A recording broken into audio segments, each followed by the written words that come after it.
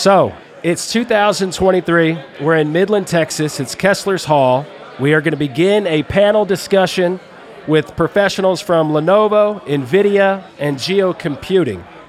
This is being recorded, so we'll have the opportunity to pass this along to everybody that's here, that's present, and we'll get this story started. So in PBE fashion, we always start the show with a 3, 2, 1, and then we go, let's go! So I need you guys in on this. Yep. All right, I think we can do that. All right. I want to hear the Christmas spirit on this.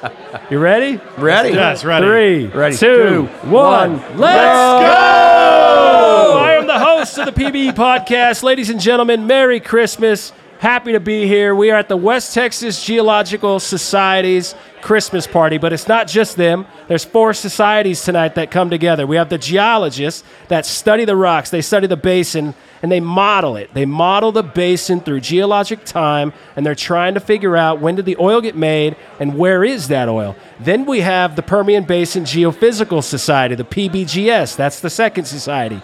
These are the geophysicists. So you have your basin, you know where it's at, you know where you need to drill, but how do you optimize it? Let's put sound waves in the ground. Let's get a lot of this data back, and let's start figuring out let's get an image of the subsurface.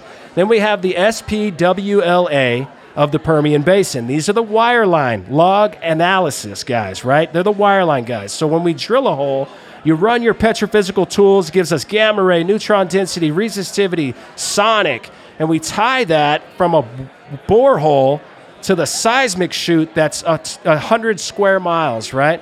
And then you tie that to all the rest of the logs. And then we have, of course, the SCPM, the Society of Sedimentologists, essentially. Those are the 4 societies that made this party come together.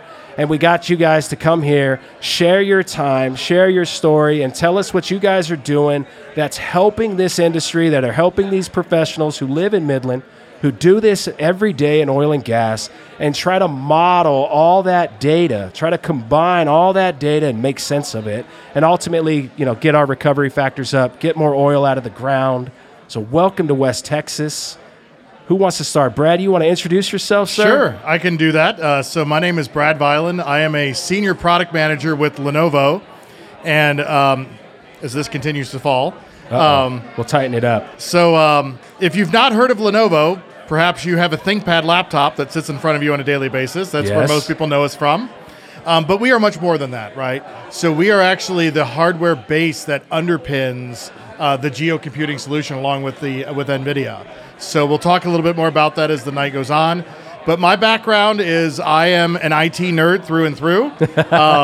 My degree is in network engineering, so I've always been a computer guy. Okay.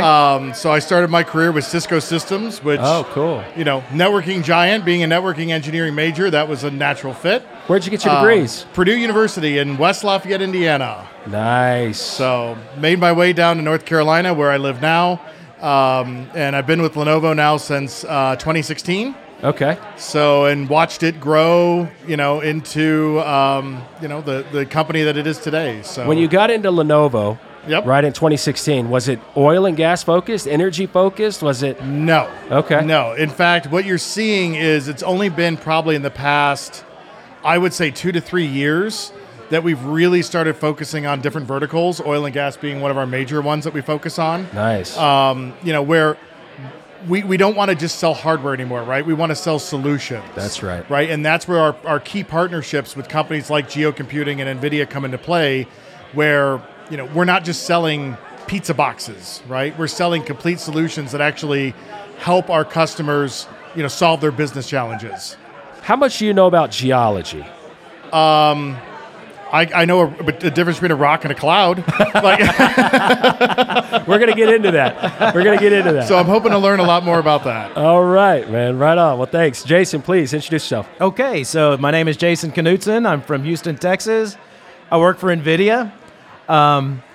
And when I was growing up, half the people I knew went into the oil business out of Houston. The other half moved away. I went into technology. So I've always been the technology friend you've had with the oil companies out of Houston. And so I've been with a lot of major oil companies, today with NVIDIA, previously with EMC, IBM, Intel. So I've been around a lot of the really big tech companies. and always covering oil and gas, a variety of capacities for folks doing offshore and all the technology needs they had to folks onshore, like at Permian, needs they've had.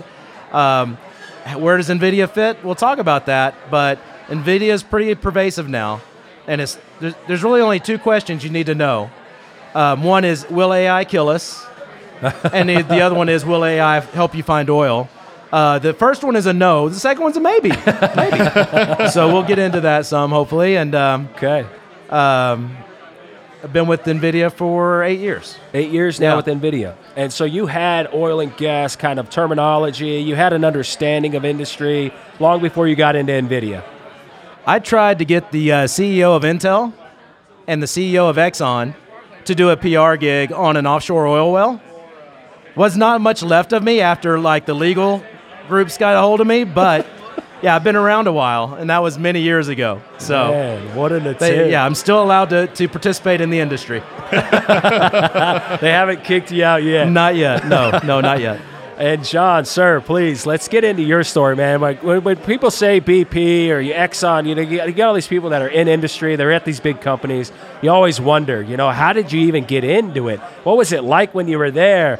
How do you transfer out of something like BP, where most people, and certainly in the younger generation that's coming out of school, they're like, that's the goal. I want to be there. You've been there. You're after. Now you're out of it. You're with Riva Solutions. I want to get a little bit into that with you. Please introduce yourself. Yeah, sure. So my journey to get here has been quite an adventurous journey. So I started out, actually, I was in law enforcement. I was a police officer for about 8 years prior to joining BP. And in my role there, loved it. It was great. Served my country. Did my duty. Yeah. I didn't make that much money. So this was in the 90s, early 90s. Okay. So I started building computers. Had a knack for it, so I started building computers, selling computers, making a little extra money. Got pretty good at it. Wow. So I saw the future of computers, because this is before everyone had a home computer. So I saw the opportunity. Wow. What I did from there is I had an opportunity, because of what I was doing there, I had an opportunity to work for BP. So they gave me a job offer. I started in the chemical stream outside of Victoria, Texas. Oh, you started on BP on the chemical side? In the chemical side, yeah. Oh. So I've been in the chemical stream. I worked at the chemical stream probably late 90s, 98, 97, 98. I started till around 2002, 2003. Then I transferred to upstream with BP, and then I moved to Houston.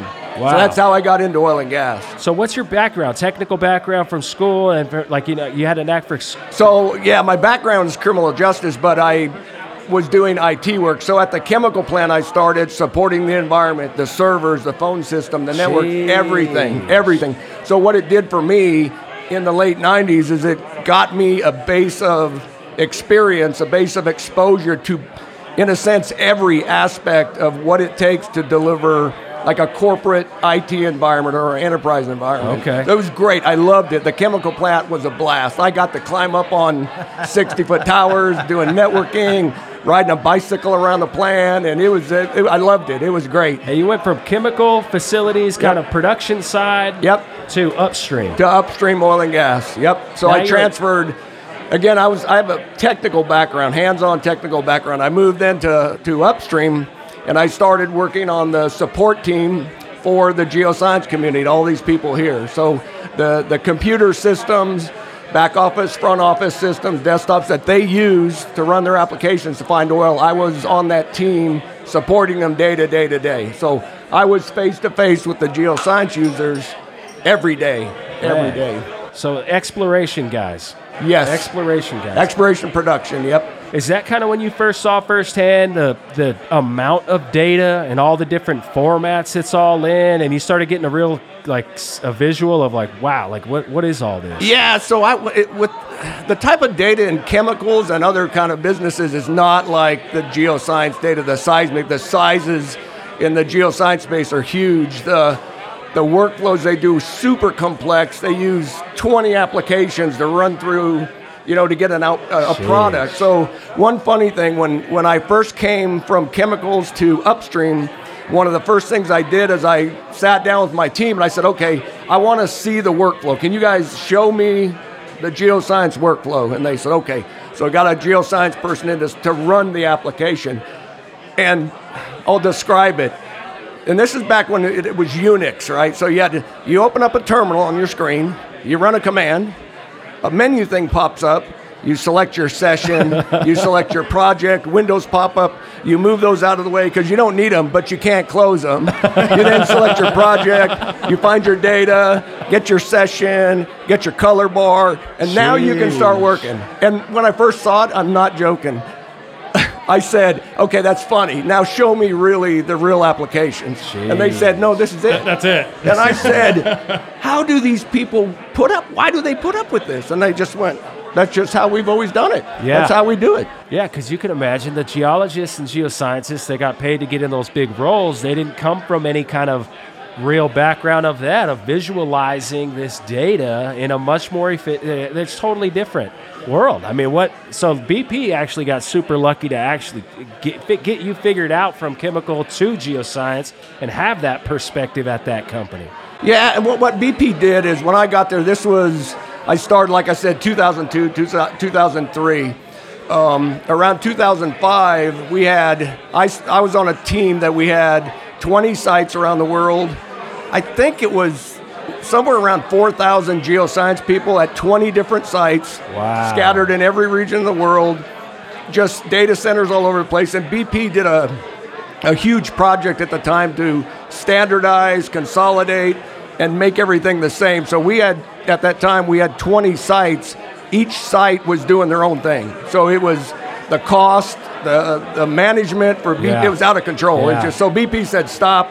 We're going to standardize this. And so they spun up. It was a big project at the time, about a $55 million project to standardize the infrastructure, the computing infrastructure, the back office components of it, and then their next phase was to standardize the workflow. And so they created this big program. I got moved into that program. That program eventually turned into a service line called PCE, which is Petrotechnical Computing Environment. And then luckily, I got elevated and was in a position where they offered me to run that organization. So I ran the PC standards team for BP globally. What year is this? What year is this by now? By now, what year? What year at this point? So we started that program in 2005. It probably took us 2 years to complete it. So we're in this 2006-ish. So this is within 10 years of starting. Yeah. And so what our goal was is we wanted to be able to just send a rack of gear to Angola or wherever, Azerbaijan, and all they would have to do is kind of plug it in, push a button, it would build up, and there'd be a geoscience workstation, servers, networking in it. That was our goal. Yeah. The technology at the time wasn't quite there with virtualization. This is 2006, 2007. Remote 3D graphics wasn't quite there. So we got close, but we never got to the place that I wanted to be. So over the years, we kept refining it, trying to get it there. And the PCE team was beloved by the geoscience community just because we gave them performance, stability, and the workflow for them was much, much, much easier. Jeez. Yeah. Now, so once you get it to, what year did you start getting it into something that you felt like this was a product that in all these different sites, they were all really getting it, it was easy to use, they were really understanding it, started to really roll? What was happening there? When did you get there? So as from 2007 to 2012, that's when I left BP. The technology was coming, it was getting better, and we were refining, and we were getting close to, I would call it productizing this for BP. But we still weren't quite there, and there's a number of reasons. Big corporate stuff, IT wanting to do its thing, geoscience, the business wanting to do their thing. So there was that going on. But what I did is I decided to leave BP and come to geocomputing. So when I came to geocomputing, I bought half the company. We had, I think, 4 employees. But they were good, solid, good technical employees. And we started doing technical projects, migrations, building out these infrastructures. The same thing I was doing at BP. Well, one by one, I had on my core team, my development team in BP, I had about 18 people. Geocomputing, we were doing pretty good. First year, we had 4 employees. I think by the end of the first year, I had 20. By the end of the second year, I think we were around 30 or 40. Jeez. So we were growing like this. So when you were at BP and you were figuring you were going to leave, what was that like? Man, it was hard. Yeah. BP was good to me. I was on their leadership track. It took me over a year to decide to do it. Jeez. I thought about it for a year. I lived my life by math, and so I calculated all the odds of, okay, if I quit and I fall on my face and what's going to happen. And when I looked at it all, it was kind of an even, if it didn't work for me, I could kind of probably get back the same thing I had. So I made the choice that I need to do this because I thought my upside and the upside of what I wanted to do, I just saw it and I believed it. I knew it was there, so I made that choice to leave. But I hated to leave because BP was good to me. They were great to me. They really were. So we'll get into some questions here in a minute. I want to end this by you got us through BP. You're kind of transitioning out. You went out and you took this risk. You found a good group of core people to build around, and you started building this 12 years. Yes. Now to build the product. Yes. You built a product. What were the biggest kind of milestones in the last 12 years that really get us to today with Riva Solution? Yeah. I'll tell you, the biggest milestone's not a technical milestone like you would think. Yeah. The biggest milestone to get past that tipping point was the culture and the behavior of how oil and gas delivered technical computing. They've been doing it for years and years and years the same way, right? And so trying to get oil and gas to change, say, no, there's a better way to do this. Here it is. The resistance is huge. Oil and gas doesn't like to change things drastically, at least in our space, right? So that was really the biggest hurdle. By the time I left BP, the technology was pretty much just about there. So the technology wasn't the problem. It was really the culture of how things were delivered. Man. Well, right on. Yeah, that was a pretty good background. Thank you for that. Yep. I'm going to take a pause and say thank you to TGS for their North Pole specialty drink. I don't know if you guys got this yet, but it's a good... Two of them. I saw that. I need to try it. Yeah, I got 2 tickets left. It's going there. It's going that way. No, it's nice. It's tasty. Let's get into some questions. I want to get kind of the engagement here between what all this is, right? Lenovo, NVIDIA, geocomputing coming together with totally different paths and environments and the whole thing, and now it's coming together for Riva Solution. That's fascinating to think about. Brad, let's start with you. Sure. I'm going to jump in with saying the cloud, right? You hear this idea like, oh, what cloud are you on? Are you on iCloud? Are you on the Amazon cloud? Like what, the cloud, right? Just the idea. Give us some basics of just the cloud. So cloud can mean a lot of different things, right? And a lot of people think cloud is a place, and it's really not just a place, right? So, in our personal lives, you gave iCloud as an example, right? It's become more and more pervasive, right? Where we have this idea of what we call public cloud, right? Public cloud is where you have resources, and it could be something as simple as your photo collection on your iPhone, right? That is stored, in a system that is shared with every other iCloud user out there, right? And it's, located, it could be thousands of miles from you, but, it's essentially a service that's offered to you that you can take advantage of. And it comes with some benefits of ease, right? Think about how easy it is to turn iCloud on. Right. When you need to buy more storage space, you simply provide a credit card number and Apple charges you, right? Yeah. And it's instant, right? Think about if you were to try and duplicate that in your own home, the kind of hardware it would take. If you wanted to have this local database, if you will, of your photos that you hosted in your own house, right? Yes. Just the infrastructure, and then when you needed more storage, you got to go out and buy drives for it and all this other stuff. So cloud really is this delivery model that really helps, not only people but companies get the resources they need and get them quickly. That makes sense. So when you look at public cloud in terms of in the industry, you hear things like Amazon Web Services, Google Cloud, right? Companies like this, where kind of the same model is, hey, I need IT resources, I need compute, I need storage, instead of actually, going through the process of buying the hardware and putting it in your data center or your colo, whatever, you can go out to these services, you can give them a credit card number, and in 30 seconds you get what you need. But there are also things you have to consider with that. Security, right? If you're in what we call a multi-tenant environment, like an apartment building, you're sharing that environment with a whole host of other people, right? Wow. And the other thing too is just that distance. If where your resources, where your data is sitting is 3,000 miles away, the amount of latency that's introduced just going back and forth, those 3,000 miles, can slow your application down pretty considerably. So you have to take all these things into account where, something that is more of a private cloud solution may be a better option, where you're still getting a similar delivery model, you're still getting some of that goodness and that ease, but instead the hardware may actually sit inside your data center or inside a co-location that you've set aside, essentially, right?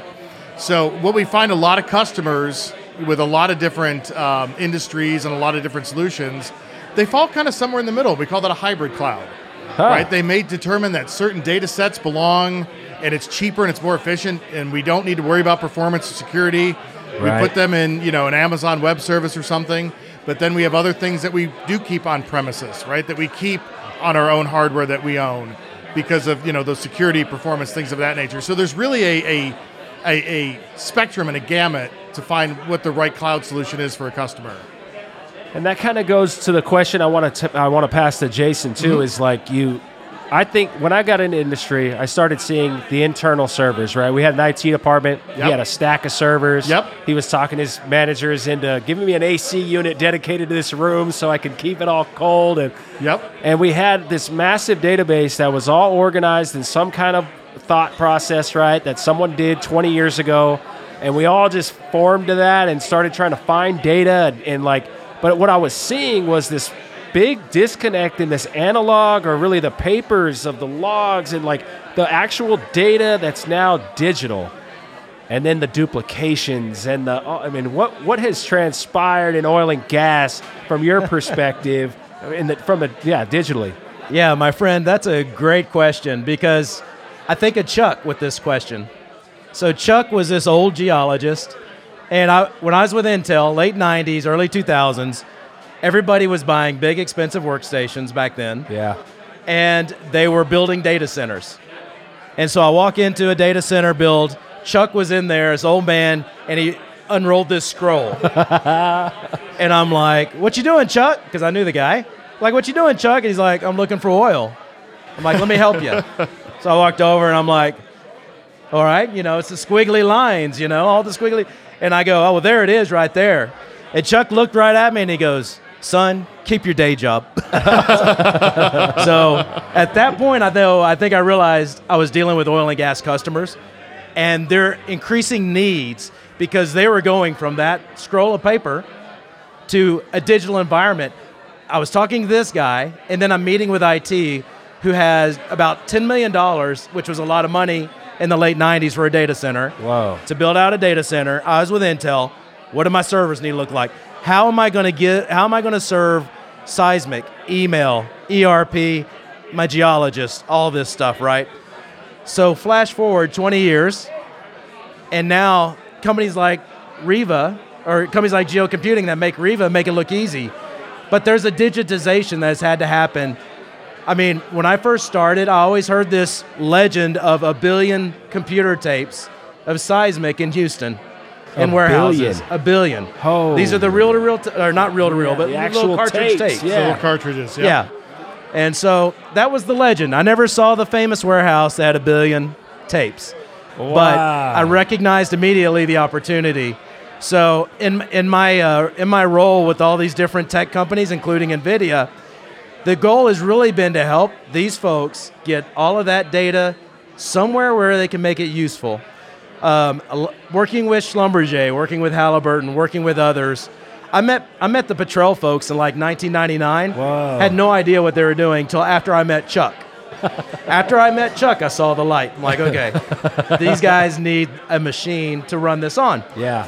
As I progress, companies started to buy servers to put Petrel and Halliburton and Kingdom and all these apps in the data center, but none of these folks wanted to use it because it ran horribly. It ran like crap. He said I could use a word, right? Yeah. Oh, so yeah. It ran like crap, which is a sister to another word I probably shouldn't say. But the point was very relevant. I'm with NVIDIA. I make cards that gamers of the world are uniting on because it is the best experience they've ever had, and I can't make a geologist happy. Man. And so we began to work on that, and it was a triad of companies over the years. We talked about NetApp, we talked about Cisco, we talked about EMC, but it wasn't until geocomputing came with Riva that my life got easier. Wow. So when Riva started introducing their product to some of my customers, I stopped getting calls for technical support. And I'm with NVIDIA. We don't do technical support. So that was myself, my engineers. We were all pre-sales staff, right? And so that for me, that was an evolution.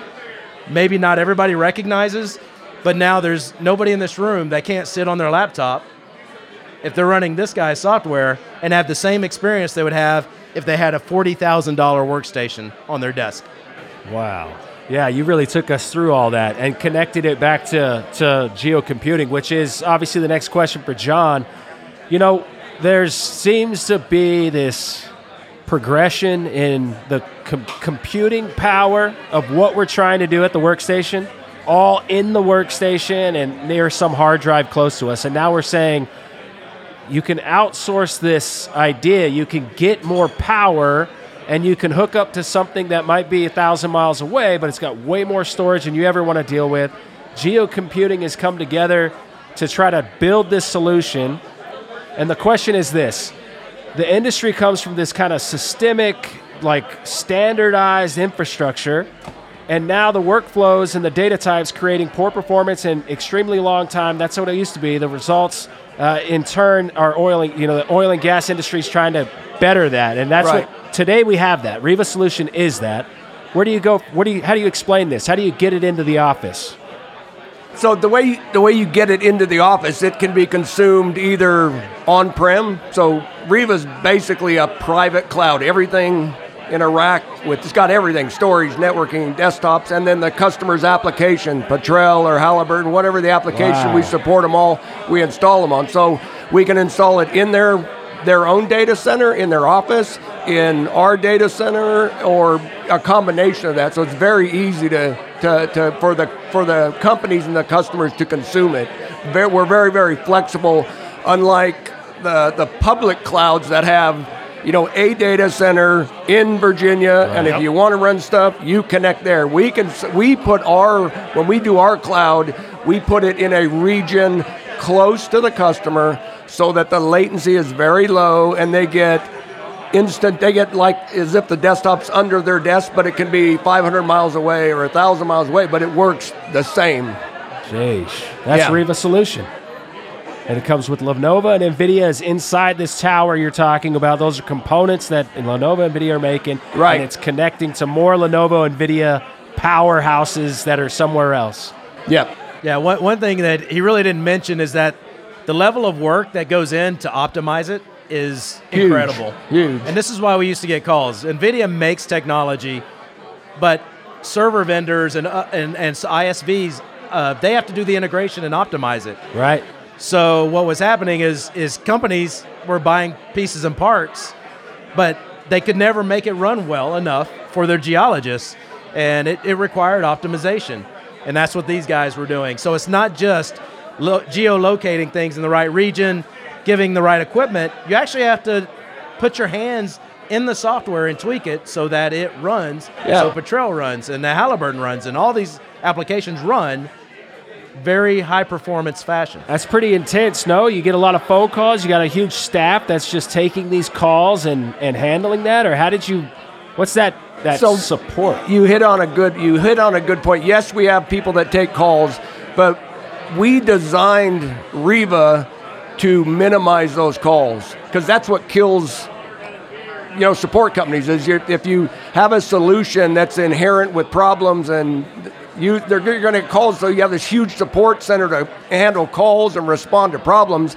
We took it from the other side, which is let's make it so it's solid, so it doesn't break. And following on to what Jason's saying, what's different in the oil and gas environment for Petrotech compared to an IT, within an IT environment, if the network's working okay and the storage is working okay, everything's going to be fine. Yeah. In the Petrotech space, it's not like that. If you can have all the infrastructure perfect, but you have a problem in your database that then ripples down to the desktop. It looks like a desktop problem, but it's a database problem. Or you can have a slight problem on your storage that looks like a problem here, and it just gets so complex you have to turn those knobs perfectly, know which knobs to turn, and then leave them alone and let the system run. Yeah. And that's one of the key things I think that, both NVIDIA and Lenovo kind of bring to that solution is I always talk about the underlying infrastructure is kind of like the foundation of a house. Yeah. How many people go home at the end of the day and think about their basement or their crawl space or their slab,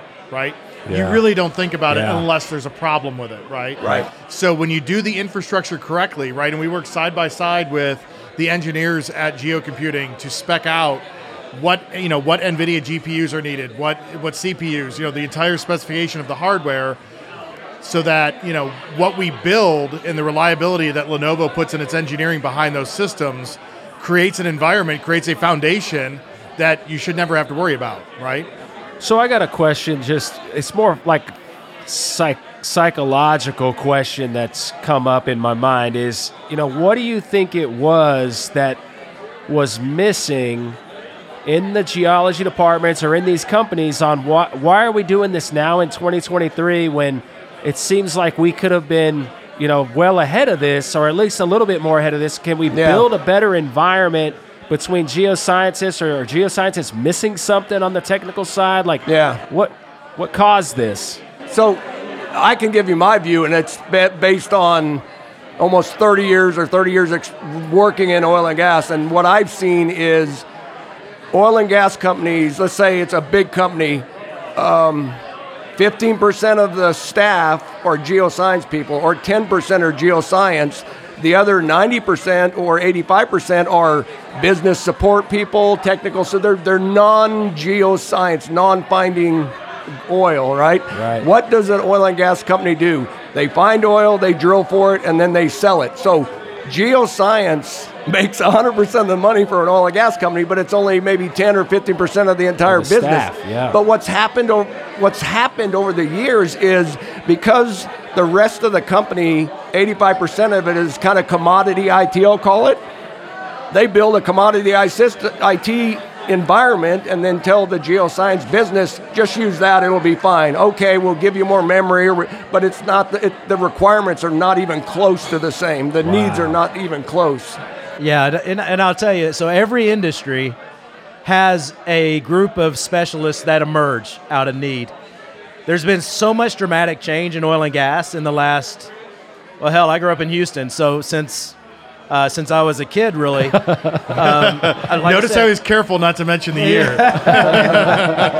Yeah, we don't mention age and I got a face for radio, but a voice for silent movies. But there's so much change that happens in every industry. Out of every industry emerges specialists that can really help achieve certain tasks that are high compute. Because IT is really not built to deliver a workload, to deliver an application.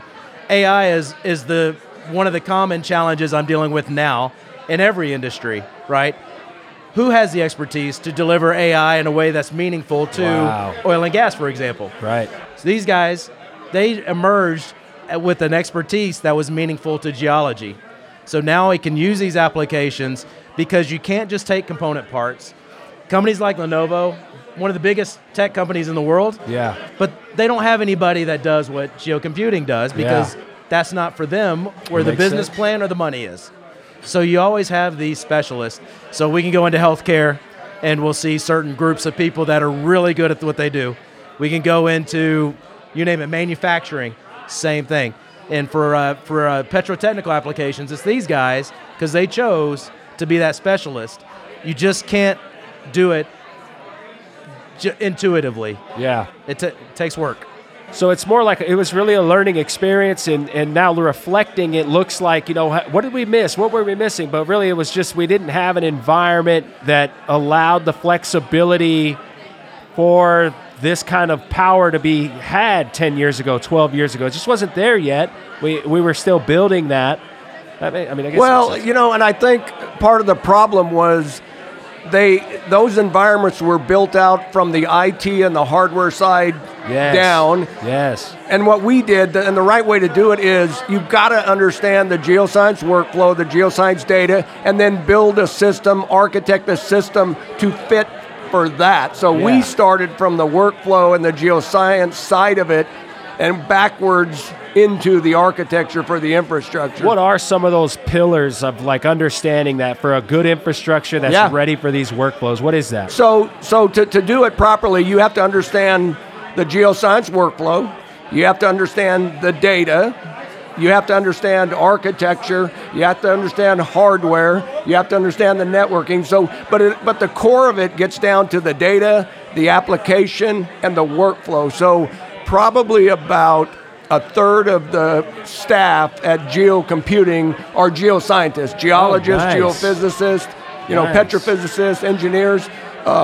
So we based our company on understanding the science and the workflow. It's really amazing when you do the requirements discovery correctly and you build something when you know exactly what they need and what they're looking for, how the results are just infinitely better. Absolutely, absolutely. Right on. All right, so it says, how's Riva different than traditional IT? Who wants to answer that? Me? I'll answer that. Anybody. It's everybody. Brad, it's purpose built for oil and gas. Right. So it's purpose built for these high data transfer, heavy 3D, very, very intense computing needs of the geoscience application. And it's not a commodity solution. You don't just go buy a server and network, throw it together, and it'll work. It doesn't work that way.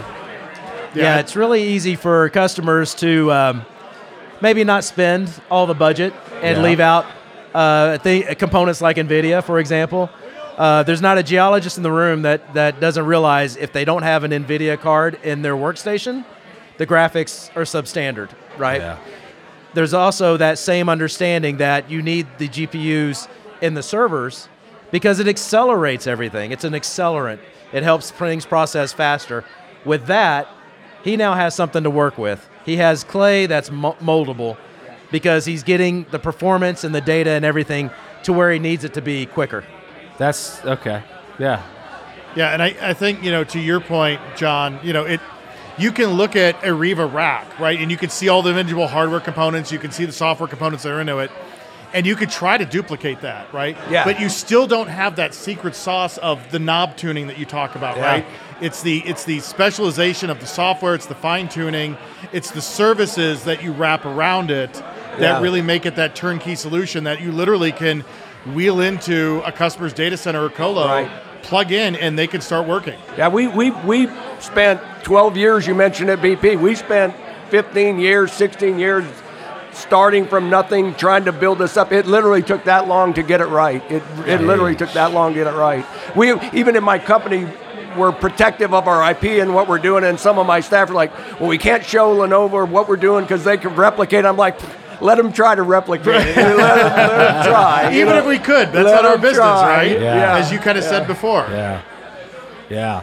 So how does it actually get physically set up? If tonight, perfect scenario, you got all these geoscientists in the room, someone says, we need this. Yeah. I want you to come to the office tomorrow. Explain to me, how do we get set up? What it actually takes. You talked about a server that physically goes into the room. It gets connected to something else, but there's security involved. Like, how does it actually go? What's the basics of this setup? That's a big question, but it's all those things are included and thought about and inside the product from the beginning. Security, all that kind of stuff. The way it really, to simplify, we do all the work on the back end of racking, stacking, configure, all that stuff. So the way it gets implemented is really we give the customer a couple network cables and say, plug this into your network. Literally. Quite literally. These are the settings we need on your network. Plug these in. Here's how your users connect to it. It's that easy. And give us some space on the floor to actually set this thing. Yeah, because see, we install the applications. We'll load their data, take their data, put them in, ask the customer, give us your licenses. We'll put the licenses in there, and then we give them the fiber and say, off you go. Sheesh. Yeah. Now that's pretty sweet. How big is this rack? Like what goes in the office? How big is this thing? It depends on how many users. So if you had a company that has, say, 100 users and 5-6 petabytes of data, it's probably 3 racks of gear, 2 racks of gear.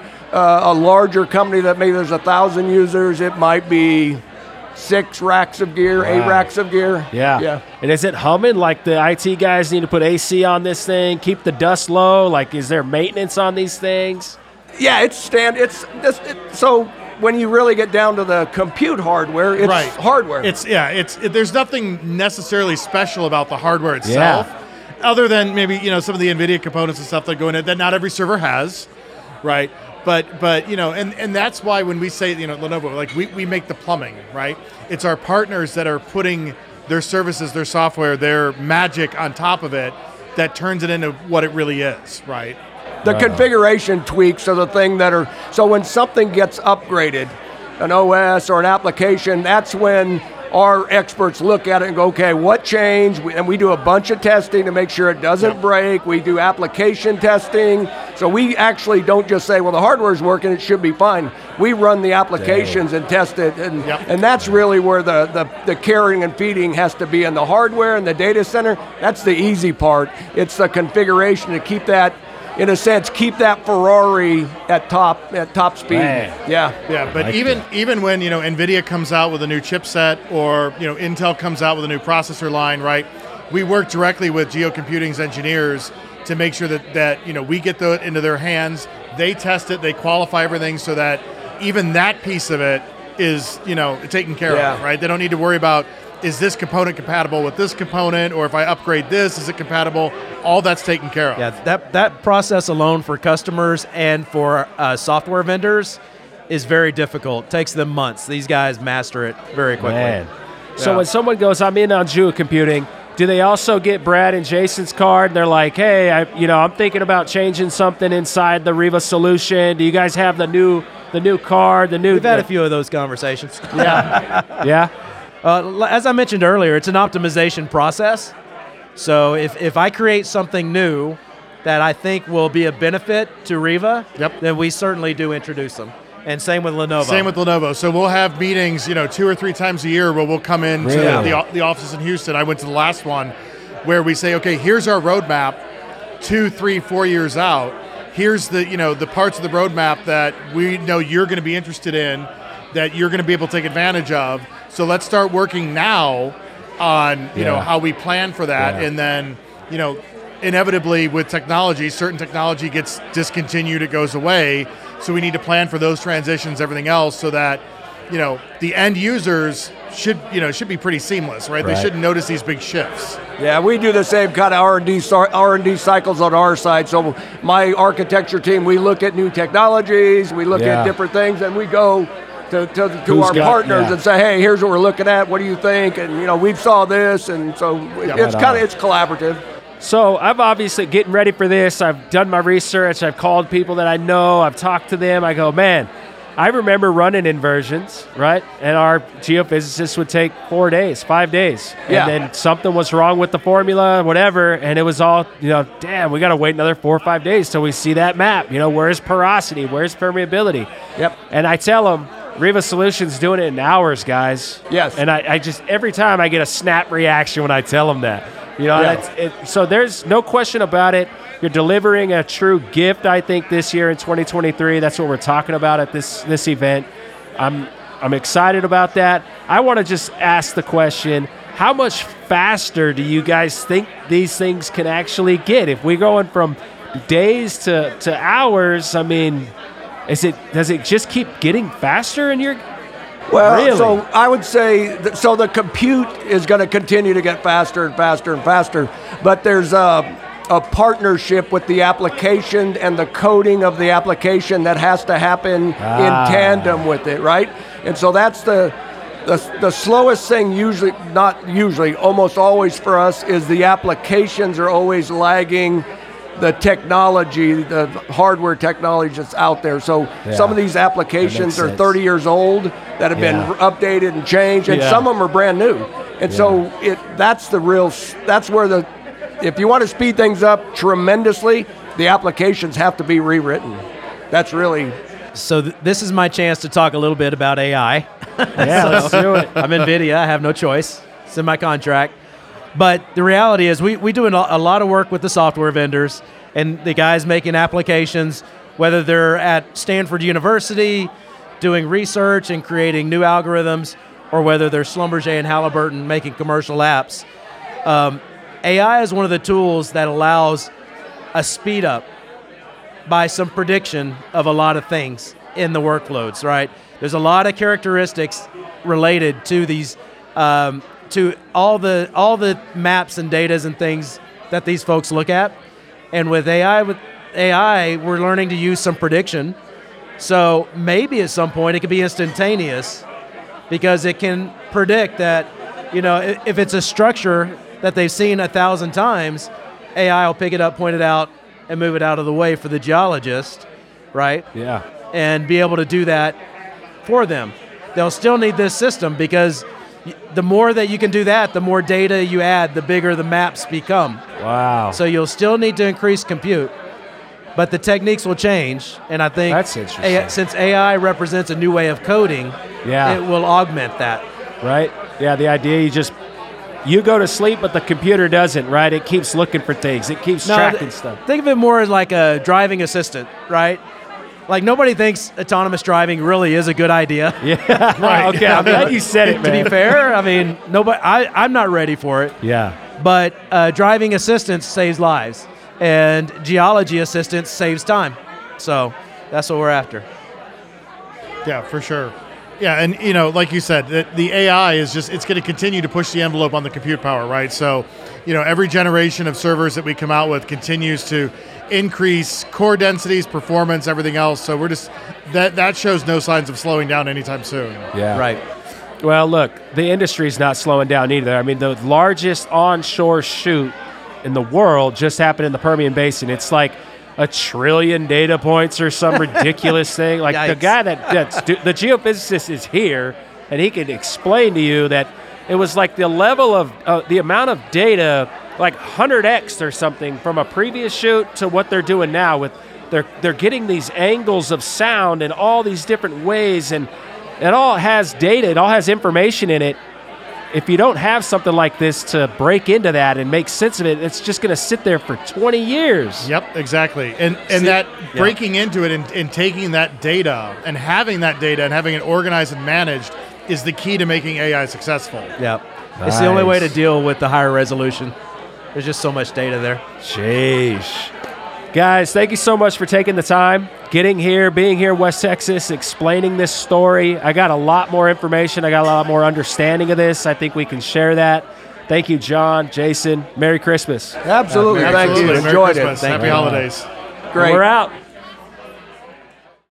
Geoscientists rely on some of the largest, most complex data sets on the planet. Because of this, they spend up to 40% of their time waiting for data to load and dealing with sluggish Petrotech applications. This is frustrating and creates a huge expense and lost productivity. Additionally, a traditional decentralized system has high lifecycle cost, high application latency, and with the widespread increase in remote working, they pose a security risk which should not be ignored. Trying to stay effective in such an environment leads to poor performance from geoscientists and an unhappy, unproductive staff. We can't solve these problems by shrinking the data or by reducing the quality of visualization required. So what can be done instead? Reload is a purpose-built platform specifically created for Petrotech Workflow, a high-performance, open platform designed from the ground up to run all the top oil and gas computing applications available. Reload provides a high-performance, low-latency, consolidated environment where data can be easily accessed by geoscientists in a secure data center. Authorized users with real-time access can spend more time working with the data, enabling them to make the best business decisions. Riva is an industry-leading platform built for demanding petrotechnical workflows and large, complex data sets. Riva enables geoscientists to overcome productivity drains caused by slow data delivery, delayed application responsiveness, or unexpected downtime. Its private cloud massively reduces disruption of their work thanks to its reliability, speed, and stability. Clients who have implemented the Riva platform have seen the efficiency of geoscientists skyrocket. They are seeing a 100 to 400% return on investment in less than a year, and a reduction in time to production up to 70% faster than traditional infrastructure builds, and are also reporting an increase in security as the data resides in the data center. All of this means more time and potential for geoscientists to increase their personal productivity, save money on working resources, and prove their value to their organization. This paves the way for better business decisions, more productive geoscientists, and more profitable companies. If you like the idea of having the competitive edge and enjoying a better working environment, ask GeoComputing about Riva today.